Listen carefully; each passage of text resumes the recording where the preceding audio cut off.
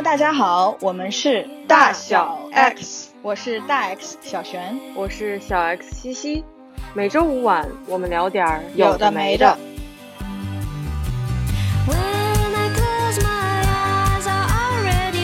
刚刚那个西西有 Q 到一点，这是我个人非常感兴趣的一个话题，女性。对对对，而且今天我们三位都是女性啊，所以刚刚在提到一些比如说和生活或者家政相关的一些服务的时候，我们都很有感触啊。那从这个提供这些服务的人，或者说我们扩大到整个自由职业者的这些人群当中，在你的这种研究经验里面，你有看到比较明确的比如说性别上的差异吗？不管是从事的职业的类型，或者是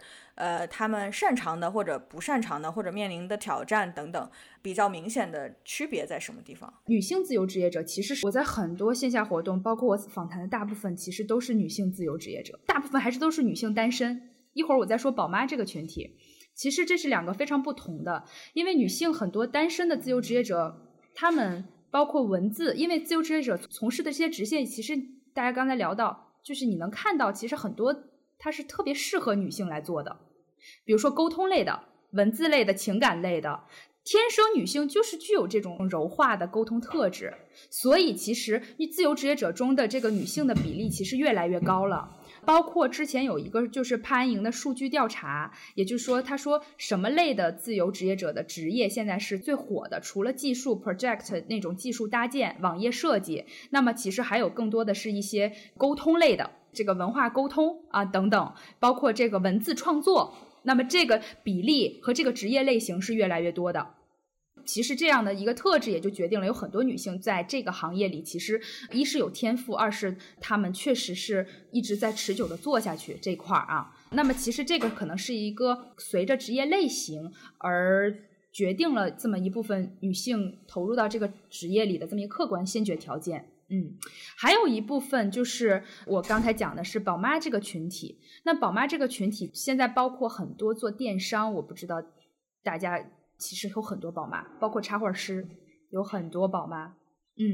这一部分的群体越来越多，包括我周围就有朋友在去做宝妈电商这一块。为什么？就是因为女性要在兼顾照顾孩子和收入，要在这两个之间去做一个平衡和可能。后来我说其实你们家里经济条件是 OK 的，但是这些女性为什么还要去做这个样的东西？她说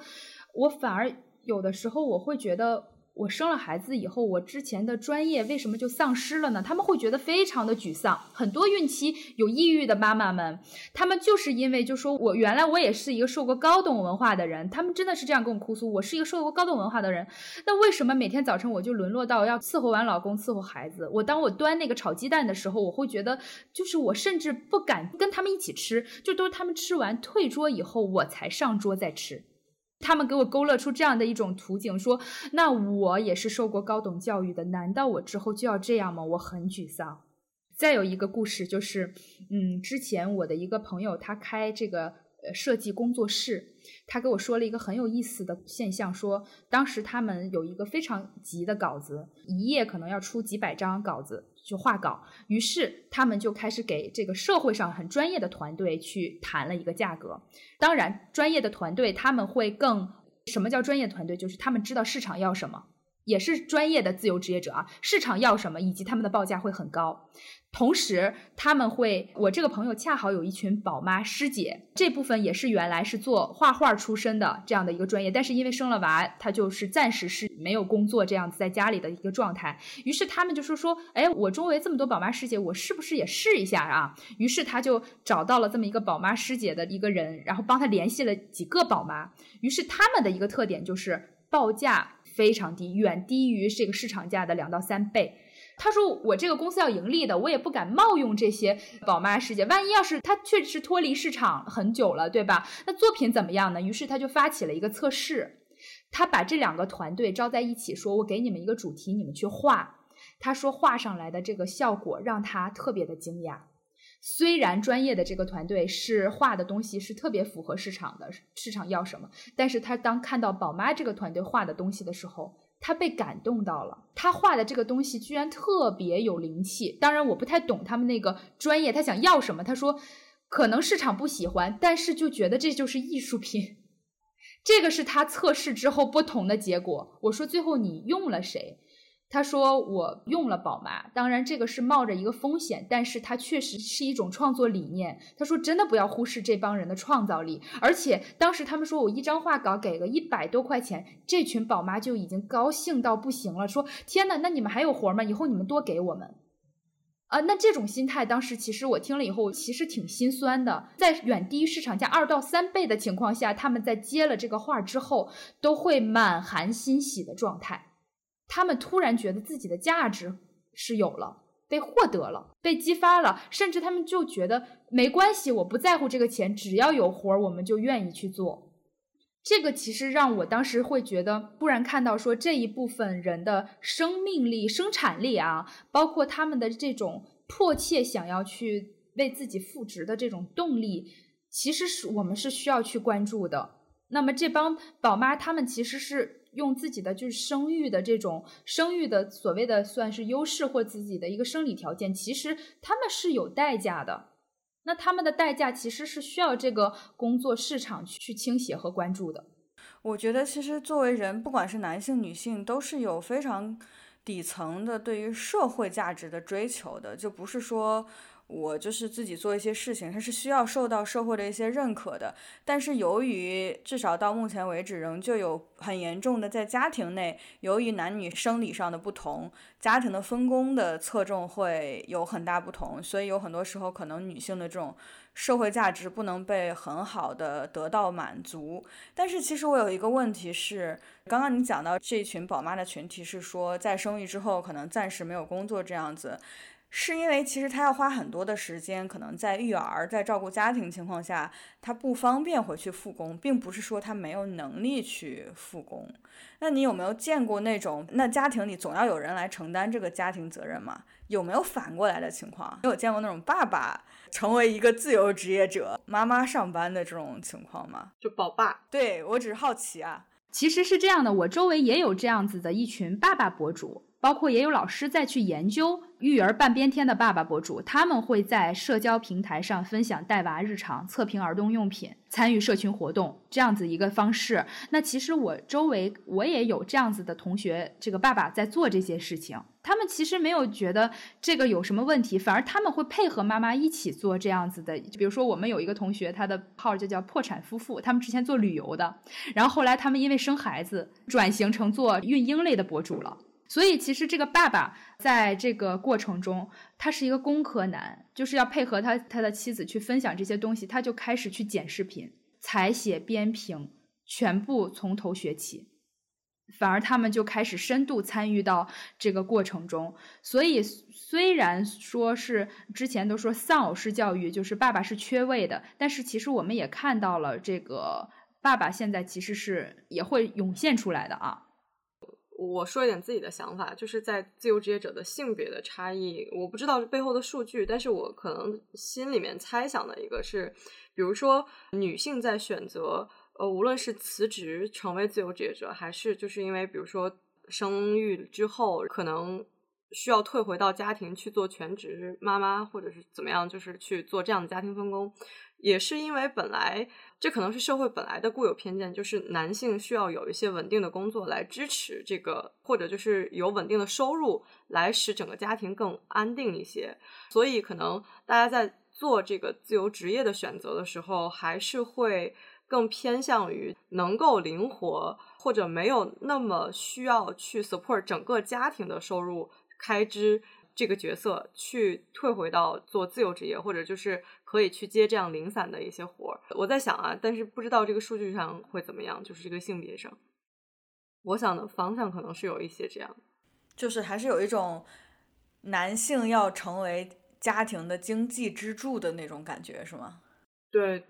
我在研究这样自由职业的时候，我发现男性就不多，就是他整个的比例咱们从现场的活动来讲，要不就全女生，要不就零星的2-3个男生。那零星的2-3个男生，你问他们是不是婚恋，单身的很多，不管是男性和女性，单身的很多啊。这个其实是让我感觉到另一个问题，就是这个一旦先自由职业的人进入婚恋2个人的状态，我反而觉得这个是一个很难的过程。那如果说从已经结婚成家的这样子的一个状态下的家庭中，他们确实会考虑到这个生存的压力和这个稳定性，他们不会双方全自由的概率，我目前在调研的案例中不太明显。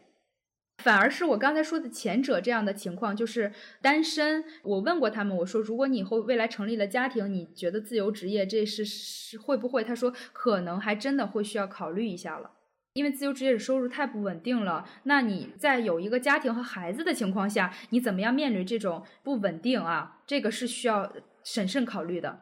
而且我还考虑到一个有可能是差异化的来源，就是因为刚刚像比如说天儿在说到有一些新兴职业或者是自由职业的一些选择的时候比较偏向情感类的，然后还有一些就是设计创造，这些可能本来女性会更擅长，在这些新的工作类型上女性会更擅长，或者是这是一个双向选择，就是职业选择性别，然后性别它又比较更擅长这些领域。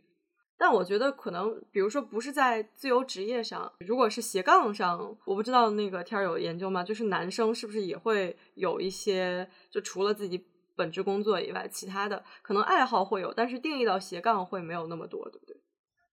其实斜杠上可能这个就会很多了，因为斜杠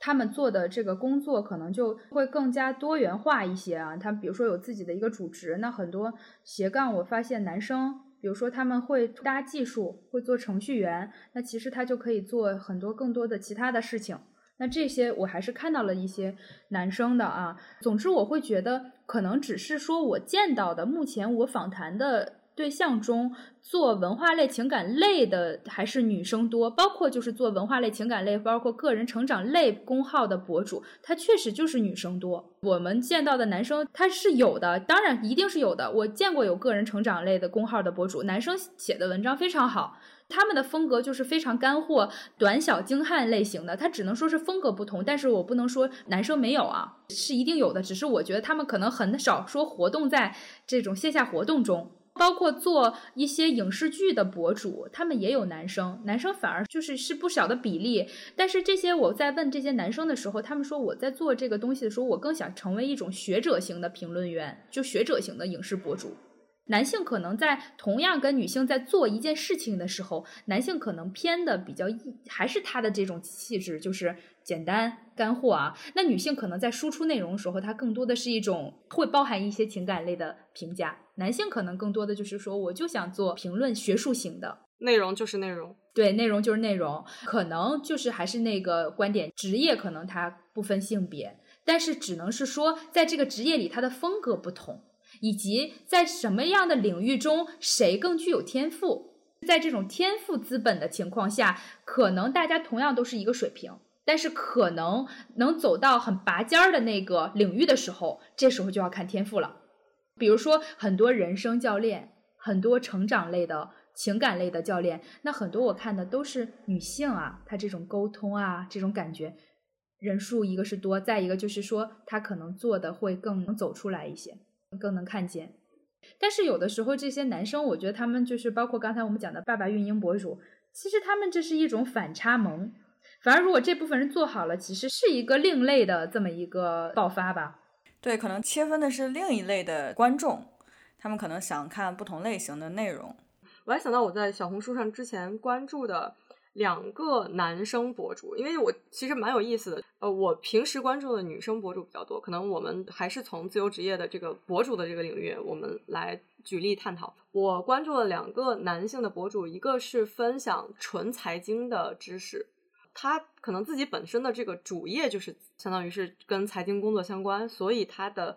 视频的输出也是这个方向，他把他自己的一些行业的观察去给到大家，给到一些建议，比如说是理财，比如说是一些书的选择，跟金融相关的这些知识应该怎么样从零开始学，就这种类型。然后另一个男生的博主他会分享的更全一点，比如说除了这种因为他的学历背景还有就是创业的经历，之前一些早年间在咨询行业的一些经验吧，就是可能会有很多这种可以输出的观察。除了这种像刚刚我们说财经类的这样的分享以外，他还会分享自己的健身、自己的生活，然后自己吃什么，健身的时候吃哪些东西，然后最近发现了哪些好的东西。就像刚刚Pierre说的，他是偏生活方式。我会发现其实我也会看这种男性博主在做这样内容的输出，无论他是不是输出干货，但我觉得他们两个都还挺有市场的，就并不一定完完全全是真正只是把主页上很硬核很干货的内容放出来给大家的。只要他的内容够有趣，我觉得现在就都有这个需求，然后都有这个可以获取的这个信息的这个渠道，如果能被看到的话，其实内容好，我觉得都能获得一些支持吧。我觉得如果从个例来看的话，那肯定是 case by case。 就比如说我很喜欢的何同学，对吧，男生做视频做得特别好，但是也有那种个例还是看个人的。但是如果我们从统计学意义上去思考的话，那可能不同性别在职业选择上可能真的会有一些统计学意义上的差异吧。说性别这个问题的时候，在之前的这个数据上啊，我看一下，会反映出一个现在自由职业者的这样子的一个性别的差距会越来越小了。在全世界这样的一个性别差距，原来的女性自由职业者比例是很少的，但是现在的它的份额和比例会越来越高了。怎么看啊？不仅是人数多了，还有就是女性在自由职业者中她能赚到的钱，也就是小时薪也越来越高了。这儿有一组数据，比如说是这个 Women's Workforce Share， 也就是说这个女性她在她的小时薪和男性的份额相比，你看北美啊已经非常明显了，它已经是占到了44%，它是男性比例的44%，南美是31%，欧洲是28%，亚欧这一部分是17%。虽然看似还是很少啊，但是它较之前已经挣的钱越来越多了。其实这就是一个目标，也就是说自由职业者中间的这种性别差异和工作的这种差距，其实它是在弥合的这么一个状态。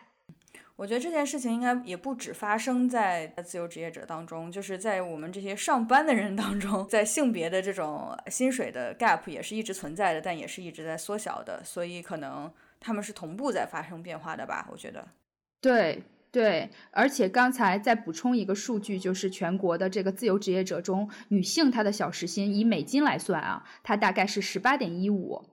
男性现在是21.67。这个数据是在去年的一个数据，其实已经很接近了。其实这个我觉得我们还要看背后，就是他们按小时薪之后做的工作内容是什么，也会影响这个 gap。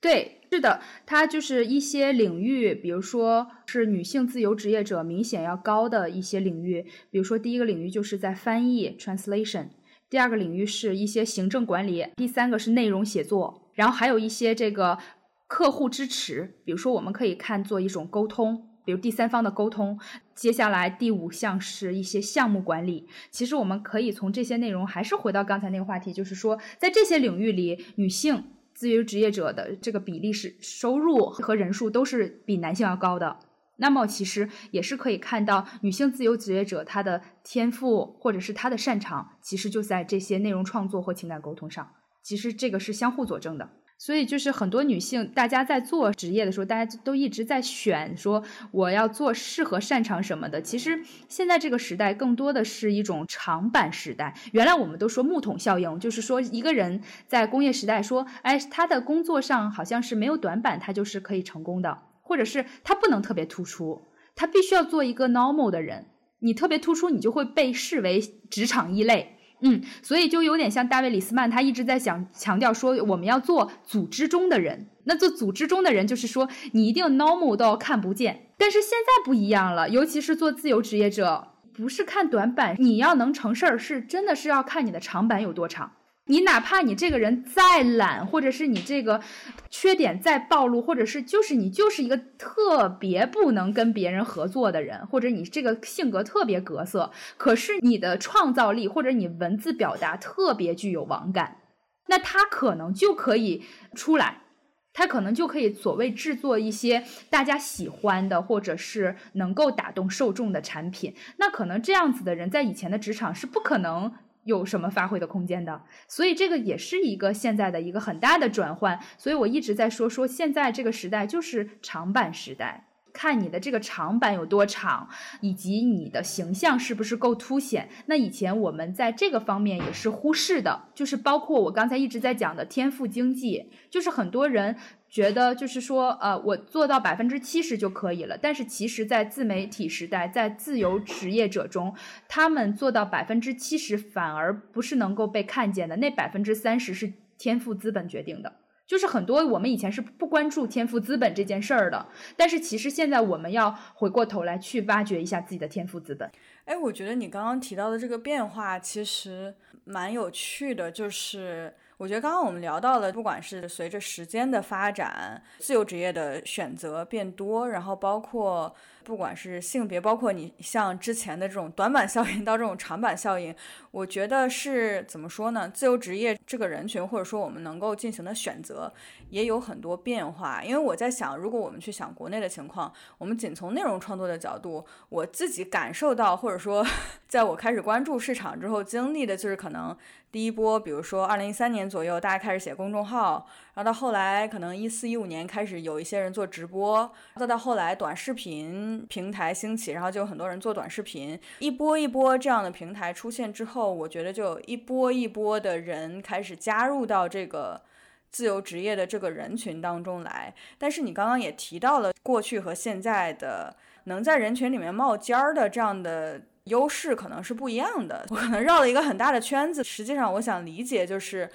现在我们成为一个自由职业者的路径是更多了吗？可能路径真的是更多了，但是会更简单吗？还是会更难？就是你要考虑的东西会更多，因为竞争也变得更激烈了，所以你更难做到一个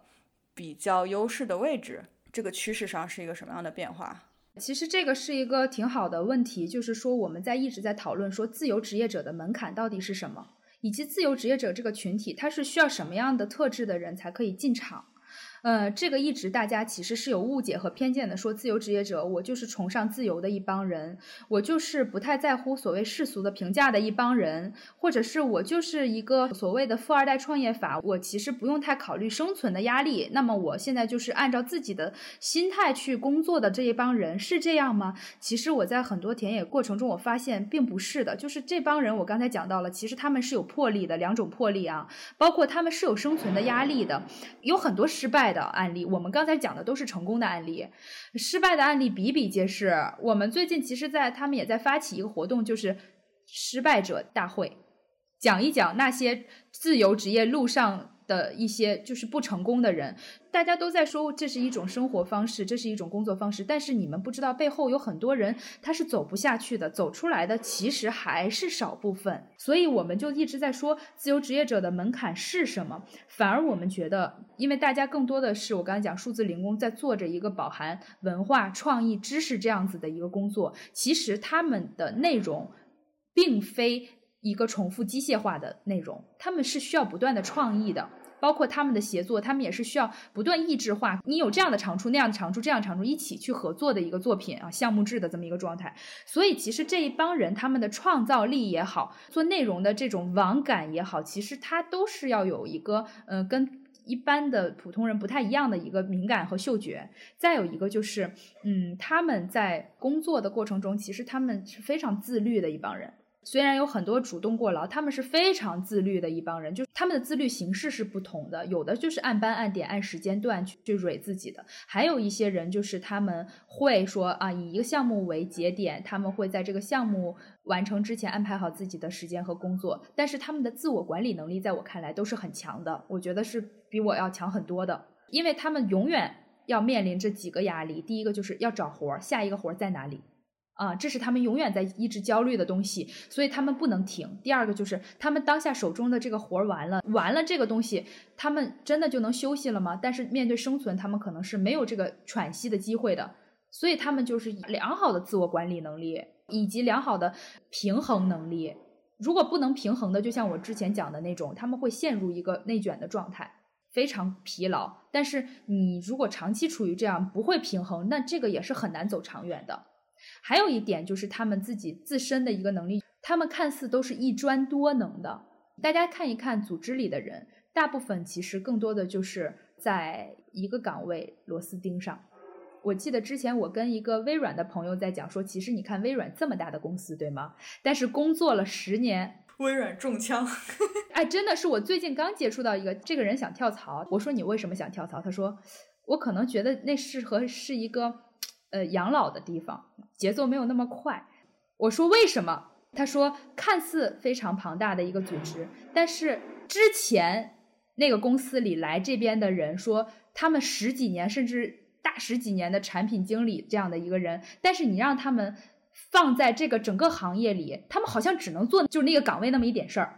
这是他跟我讲的啊。他说那如果我反而用他的话来说，他们的公司的状态是封建社会啊，但是他说我现在虽然在封建社会这样的一个公司里，但是我能把握全局这样子一个这个东西，我再回到比如说像微软这样的大公司，他说我可能是很舒服的一个状态，就是一个去养老的这么一个状态，很舒服。所以他是用这2个路径来告诉我说，其实让我明白了一个道理，就是大部分在看似非常好的一个组织中工作架构中，他反而就像你们刚才讲的，他就是一个螺丝钉，他自己这块事儿他非常门儿清，但是把它放在一个庞大的一体化的这么一个工作流程中，反而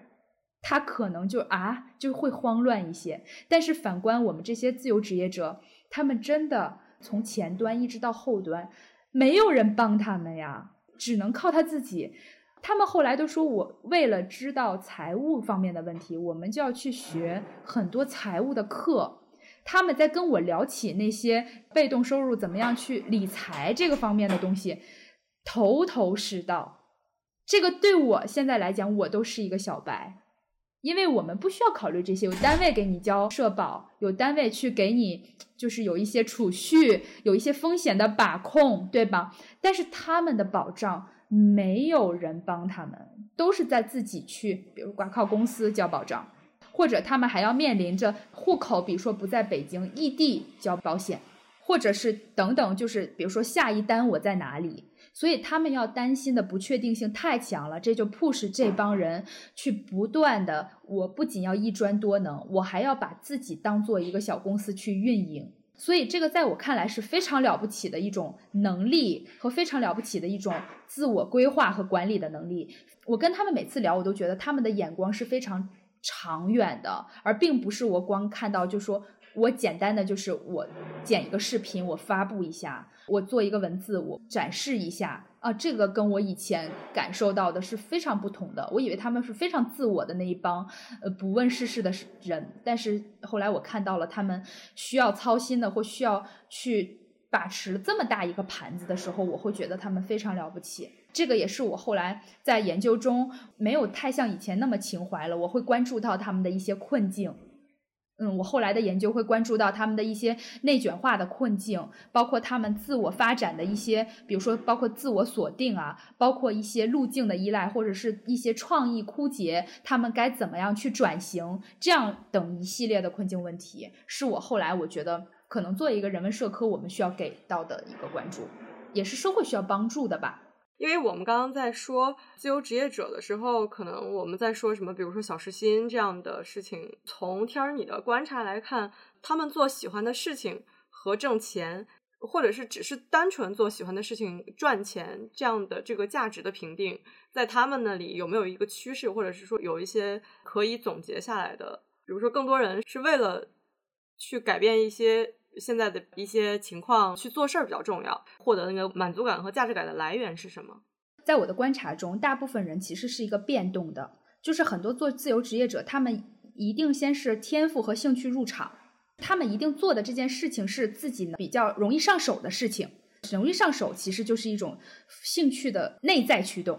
这个一定是第一位的。那很多人在做着做着，他们会用这种兴趣驱动去试错，我说相对成熟的自由职业者用兴趣驱动去试错，他们会去试1到2个领域，给自己一定的时间，如果这个领域不行，那可能就退下来了。因为他们在试到一定程度，因为他们有的时候是完全没有其他的支持的，或者是辞职有一定积累，可能能帮助他撑几个月啊，或者撑半年是可以的啊。但是当他们看到这个东西不获利和不赚钱的时候，有很多自由职业者他们就会转向可能没那么喜欢但是仍然有市场的东西了。所以这个东西是非常现实的一个东西。有很多博主或者他们就跟我讲说，你说支撑我一直走到现在更多的真的是情怀吗？那这个太理想了，没有能够眼及可见的物质奖励和推动的话，其实是很难用情怀一直支撑在做一件事情的。这个东西是很现实的，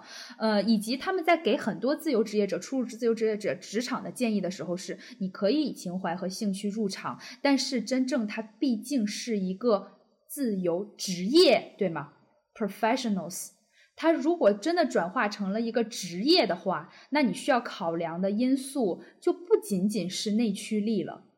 你的内驱力其实最直接的冲动就是你能转化的利益是什么。举一个案例，之前有一个影视博主，就是刚才我提到的做学术类的那样子的一个影视剧博主，他一直立志想把他的知乎或他的影评打造成一个特别严肃类的高端类的评论，他想走学者范儿。可是后来他发现啊，咱们大家也都知道，现在市场上飘着很多影视博主1分钟讲清这个影视剧在说什么拍什么，就串剧那种。这种其实对于我们来讲，小白市场，因为其实大部分仍然是小白市场，是最多体量的这么一个这个受众，对吧？好多人都喜欢看这种，他就开始面临说我自己的喜好和我自己的品味和市场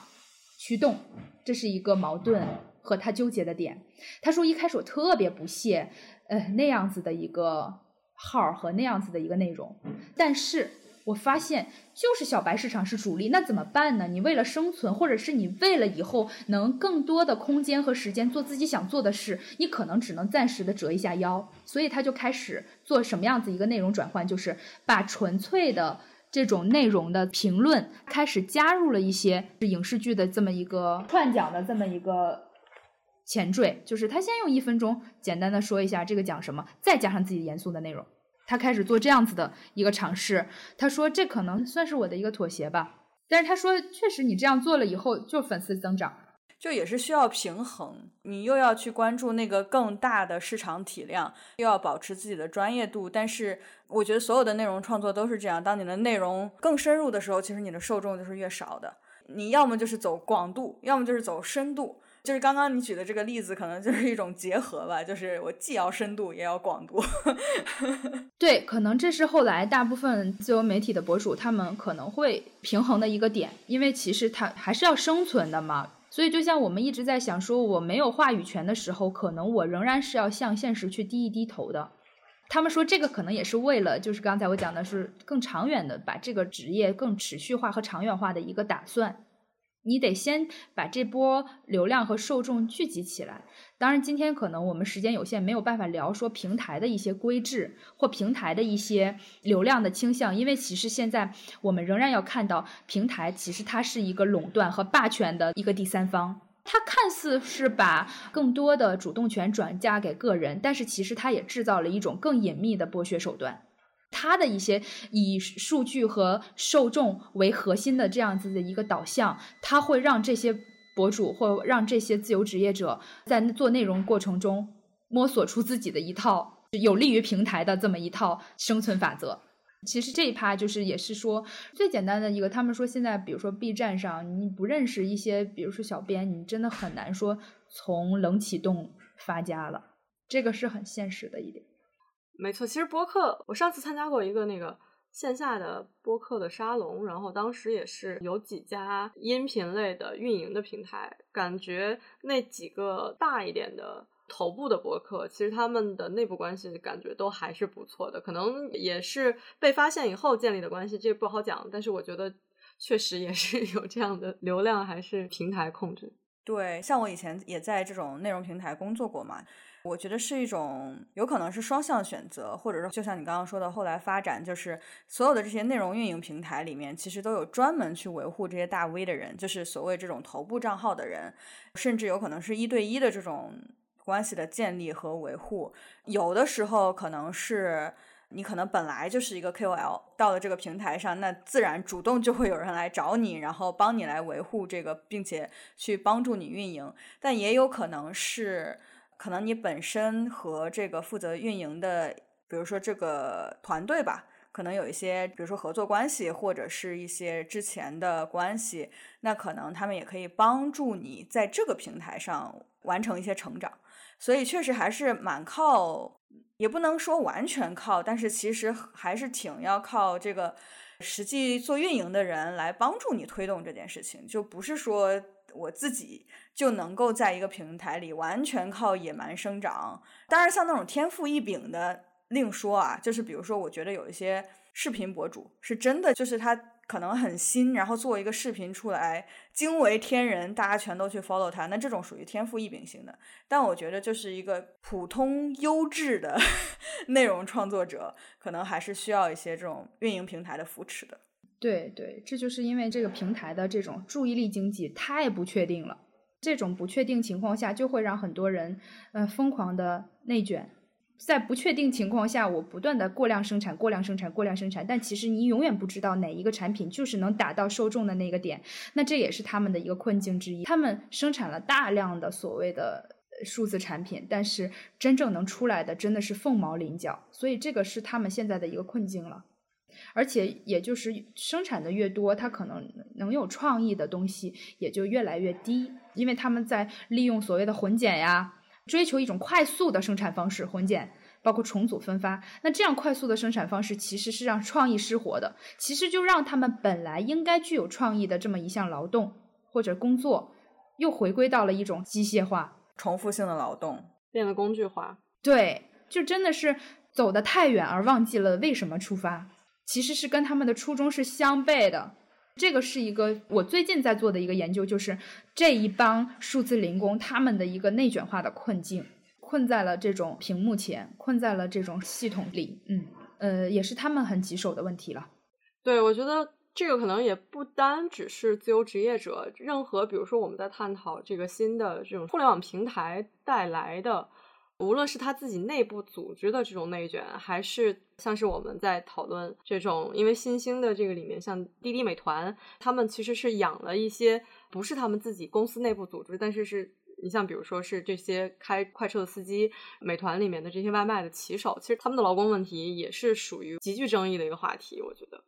自由职业者其实现在最困难的一点就是他们没有一个职业化的这个协会啊，或者是一个很规范化的这么一个体制和制度，所以在很多的保障上是缺失的，包括其实最典型的就是社保怎么交，很多自由职业者他们是不在一个地方稳定的，那他在这个城市待了几年，那他换一个城市，那社保断掉怎么续保啊？包括买房的问题，像在北京你必须有的是比如说没户口连续5年交社保才能有买房的资格啊。那为什么这么多自由职业他们都不结婚不生孩子？他们说我一结婚生孩子，我自己一个人现在没问题，那我结婚生孩子我就面临了买房子养孩子，那这个怎么办？他们很多人就被迫就又回到职场了，所以这个可能我再多讲一句，就是很多人大家都觉得这个是一个很迷思，说自由职业是一个迷思的职业，带着泡沫想要进场，尤其是很多大学生，现在觉得我在学校里做了一个号，我做的还不错，那我出来我就不要去工作了，我就直接去自由职业了。其实在这个时候我自己的个人主观观念，从学术上来讲是一个客观去阐述，但是从我主观观念我真的是不建议的。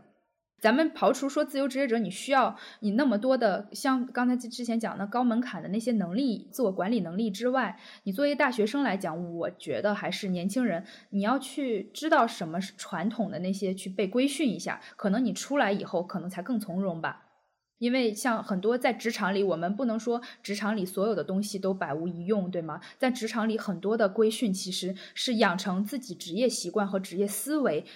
包括一些很好的一些做事的能力，是一种训练模式。所以我觉得很多从职场转型过来的自由职业者，他们无一例外都提到了在职场中的一些给自己的一些补充，就哪怕是你做自由职业者，是不是也是需要资源的？那很多资源不仅是技能上的积累，也有一些来自前职场的一些资源，真的是单目不成排的。所以我觉得这个一直是我对年轻人劝诫的。就你刚刚讲的这一点，我也想补充一句，因为我觉得就即使比如说想做自由职业者是想要跳出社会上的某些规则，让自己获得更多的掌控力，但是我觉得你如果要跳出某些规则，你首先得去了解那些规则是什么。如果你完全没有经历过这个社会的规训，你都不知道这些规则是什么，那其实你自己跳进去就是在横冲直撞的一个状态，而不是说我知道这些规则的边界在什么地方，我可以去规避，或者说去知道怎么去利用这样的一种情况，而是完全就是盲的一个状态，就是看不见的一个状态，我就在里面横冲直撞了。所以我觉得像你刚刚说的，比如说最开始几年你去了解一下，不管是职场的规则还是这个社会各个组织之间的这种规则是一个什么样的状况，这整个是一个什么样的体系，那你以后自己跳出来的时候可能才更能够从容的在这个体系当中存活下来，不会遇到一些坑。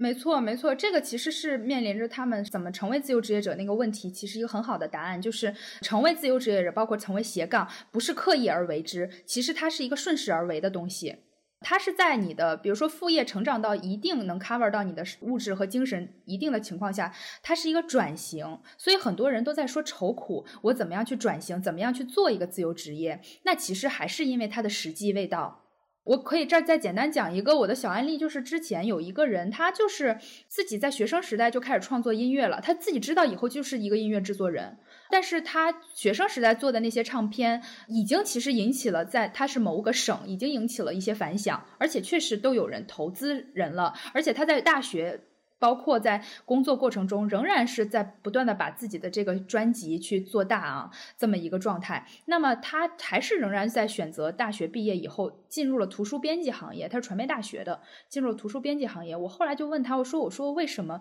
你这个音乐制作你这么坚定啊？首先目标这么坚定，你也有作品也有积累，也一直在做，为什么你还进入这个专业？他就一直在讲说，其实图书和音乐都是内容行业，那图书是传统的内容行业，那我在学生时代做唱片做内容，我发现我更多的是一腔热血，我喜欢什么啊？我的音乐品味是什么？他说，但是我进入了图书行业，我发现你想做一个成功的内容，你必须要知道整体的背后的逻辑是什么。你不能光关注你想什么，市场和你想要做的东西的平衡，才是一个你真正要做一个事业的更远大、更高格局的、更高站位的这么一个状态。所以他就很启发我，他在内容行业，在图书编辑行业，他大概待了个2-3年吧，他就开始学习这一套。比如说我在编辑这个图书过程中，怎么去做这个图书是市场受众也喜欢，那我的品味也不俗，他就一直在摸索这个逻辑。那在去年的时候，我再次看到他的时候，他已经全职在做自己的音乐制作了。他们是一个学生时代音乐叫 Reborn， 他已经出了今年的第几章，第6章，就是有点像那个赤橙黄绿青蓝紫这样，每个专辑是一个颜色，非常有想法的年轻人啊。所以他们的音乐也已经在比如说 QQ 啊、网易啊，而且他们还自己办线下的 live， 已经很有影响力了在圈子里。所以这个是我看到的健康的这么样的一个轮转和模式。当他顺其自然的去赋能自己的这个副业也好，赋能自己的自由职业的专业也好，其实这个是现在当代年轻人或者是我们未来倡导职业转型的这么一个模式吧。我觉得刚刚听下来天儿这边讲的有很多，其实像怎么去引导自由职业者，或者就是怎么样对他们产生一种更好的保护机制，也是接下来一个很重要的，或者是说挺急迫需要去解决的一个问题。因为感觉就是大家会因为发现了自己的长板专长，然后就想把这个一直发扬光大，甚至变成职业，这个趋势会越来越快。那对他们的保护其实是一个从体制上来说，社会机制的角度，对社会机制的角度，因为像我们比如说大学里面会有就业指导中心这种，它是不是就能加入到像这种里面的培训，这里面有可能的一些培养模式里面就要加入怎么去成为一个好的自由职业者。你像需要自己去解决的一些财务的问题，然后一些什么职业保障的问题，就这些都可以去帮他 coaching， 我觉得也是一个接下来很重要的方向。特别赞同这一点，就现在好多都是民间草根在做这件事情，大家都在摸索中做，很少有一个正规的，他们就是直接说我们不知道要去哪儿去解决这个问题，就社保的问题，哪儿的告诉我们的是专业的呢？这个是他们特别大的心声啊。我觉得是，其实中国社会也没太有这样的经验，这么多的自由职业者出现，以前再往前数还包分配呢，对吧？就是其实也是，我觉得也是社会发展的太快了，出现了这么多各种各样的不同的人生的可能性，但是每次我们如果讨论到社会体制或者机制的话，那它总是会滞后一步的，反应的要慢一些，所以在这个过程当中可能就会有一些缺失的一些空白需要去填补。还是刚刚这个问题啊，就是现在比如说国家有没有对自由职业有任何 action 在做这件事情？现在国家在做的就是一开始就是我说的那个3批职业的认定，在人社部他们已经发布了3批认定，其实这就是一个好的现象。你首先要把这些新兴职业给纳入进来，你才能够去掌握和了解他们的特点，以及再出台一些这个保障。还有就是我记得在今年的时候，人民日报是不是发了一篇文章说鼓励兼职兼业，这样子的一篇文章，它可能更多的是从这个舆论导向上去引起重视了，鼓励大家做副职，然后以及它也会鼓励很多在事业单位和高校中的一些老师或年轻人，就是说可以出去做一些当然不危害主业或不耽误主业，鼓励一些副业的创新。其实他今年也已经开始有这样的舆论导向了，其实我觉得也是一件好事情。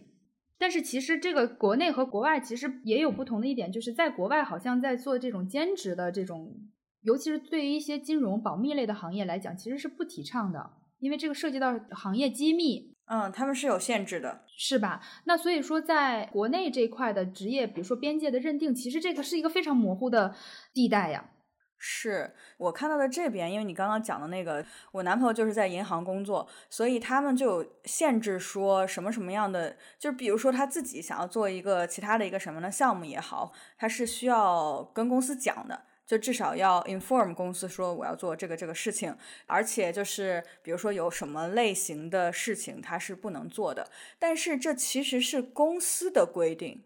并不是所谓政府，我不知道会不会是行业，但即使是行业，在美国这边也是一个商业行为，并不是一个政府或者是社会机制的一个行为，所以它更多的是公司自己在保护公司自己的机密信息吧，或者可能我不了解，就是从国家或者政府的层面有没有这样的一些举措。我也是看到了更多的是呼吁，但是没有一些说灵活就业劳动权益，比如说在多雇主跨平台之间的就业，那我们这个权利和义务的关系是什么？劳动者他做兼职搞副业的社保是什么？薪酬政策是什么？休息和职业安全，尤其是还有职业安全是什么？很多现在比如说兼职兼业的一些年轻人，他们在副业中是没有职业安全保障的。那你在这个上面如果造成了一种表面上的职业的伤害，比如人身伤害，还有我刚才讲的那种主动过劳，这种隐性的这种剥削，那这个是怎么算？所以其实这个东西现在我是没有看到这些的政策啊，只是说有一些今年人民日报大概是在2月份发了这么一篇鼓励副业创新，用人单位要为个人开绿灯这么一篇评论去讲这个问题，提出来了，但是我们还是期待说它真的能够有什么样子的一个动作啊。我想输出一点点分享，因为我是工业工程，因为我们之前会看，比如说是举2个例子，一个是日本的丰田吧，然后再就是那个富士康，因为像这种都是传统的制造业，然后用工比较密集的这个行业，劳动密集型的产业。对对，因为在工业时代的时候，其实像刚刚天儿讲的，像一些职业的安全，比如说它有可能带来的一些职业伤害，还有就是它用工的时候可能会出现的一些过劳，就这种其实都在我们所谓的安全工程的这个角度里面会去分析。其实现在我觉得就是因为社会数字化的这个程度发展太快了，我们只能是从这个工业时代的一些经验上，因为当时也是很快的被解决，也是因为当时问题出的比较严重，就是在这种车间里面的一些问题，就是这种重复性的劳动会给他们带来的一些身体上的伤害也好，然后还有一些其他的情况，所以就是现在只能是把这些经验去复制过来或者参考过来，现在如果要创新的话，还是要从新的这个角度出发。政府政策包括用人单位还有这些行业组织怎么去做，确实现在还不太明晰。对，这其中其实还涉及到了，我再补充一点我了解到的信息，其实也涉及到了比如说这些自由职业者活跃在的所有的这些平台上，其实这些的公司的商业模式有的时候也是在利用说我不需要去保障这些自由职业者，这样它的商业模式才有了利润空间。就是我举一个例子，其实美国这边也是一样的，就像国内的那个滴滴快车司机一样，这边的那个 Uber 司机，其实它相当于是一个跟 Uber 是合同关系，不是雇佣关系，是因为这样 Uber 的商业模式才能成立。但是之前的时候加州就出了一个法案，可能也是因为美国这边工会的力量比较强大嘛，那通过工会他们就通过了州政府的一个法案，就是说像类似 Uber 或者是比如说送外卖的类似这样平台的公司，在这个平台上工作的这些人必须要成为他的雇员，就是你们必须得是雇佣关系，不能是那种contractor， 就好像合同关系。当时出了之后，基本上这类公司在加州的业务就停摆了，因为他不可能养得起这么多所谓第三方的工作人员。但是在美国这边跟中国不一样的情况是什么呢？就是这边可以有各种力量可以去左右一些，或者说去影响一些法案，所以像 Uber 啊什么的这些公司就联合起来又搞了一个新的法案，去免除之前的那个法案，所以就有点戏剧性啊，一直在双方互相在拉扯。但我觉得这可能是一个全球性的或者趋势性的，就是类似这样的平台，有这么多的人在这个平台上产生自己的收入，但是他们不是雇佣关系，那我们怎么保障这一群人的，或者说这个社会怎么保障这一群人的一些基本的利益或者是安全，这种保障我觉得都是一个目前还没有看到一个比较好的解法的这样的一个状况吧。全职兼职人员这主体性很复杂，他也没有做区分，全都放在一个平台上，反而这样的时候是很难划分的。那是不是未来类型化或者是差异化是一个可能的解法？这个我其实还是蛮期待的，我们一起共同关注一下啊，可以。哇，我觉得这个话题真的好大，不断的有新的问题，就是一直想要了解，对对对，就感觉永远停不下来，很有意思啊。这是一个相当值得探讨的问题，而且我觉得今天听到了很多，尤其是天儿这边对于自由职业者的很多思考，然后还有很多故事，我觉得是从一些故事案例我们更能知道，因为我们在说到 freelancer 的时候，有时候想到的其实是也有一些刻板印象，就是他们可能就真的出于自己特别热爱之前的职业会有一个什么样的影响契机，然后他 quit 掉，我们发现其实这个背后的逻辑是很复杂的。对，而且他们真实的状况到底是什么样的，就比如说我们看到更多自由职业者可能就是我们看到的一些把自己展示出来的博主啊等等，那其实是他们想展示的一面，但实际上真实的状况是一个什么样子。我觉得这也是就是天儿刚刚有提到的，比如说一个大学生刚毕业，你可能就是看着大家好像你看到的大家都做得挺好，哎呀我也去吧，或者是就裸辞直接去做一个自由职业者，但实际上你能被你看到的部分已经是成功的这些人了，就那些失败者已经被淹没在这个信息的海洋当中了，你只是没有看到。所以我觉得去了解这些故事也是个很有趣吧，我觉得今天也受到了很多启发，觉得得到了很多信息，有一些之前没有想过的一些角度现在可以看到了，然后也希望今天我们两个的一些问题能够给到天儿一些新的启发。对对对对，希望能有。对，我觉得可以下一篇真的是那个困在屏幕前，我觉得这个蛮好的。我觉得这个是我现在觉得就刚才讲的那个即时体验和自己到底想要什么，自己的生活被侵占那一部分，我觉得启发好大啊！我觉得这也是我推动我继续研究的一个动力和方向，也非常感谢两位。好棒呀，非常感谢你来到我们的节目。是的，谢谢天儿今天来我们节目分享。好，谢谢。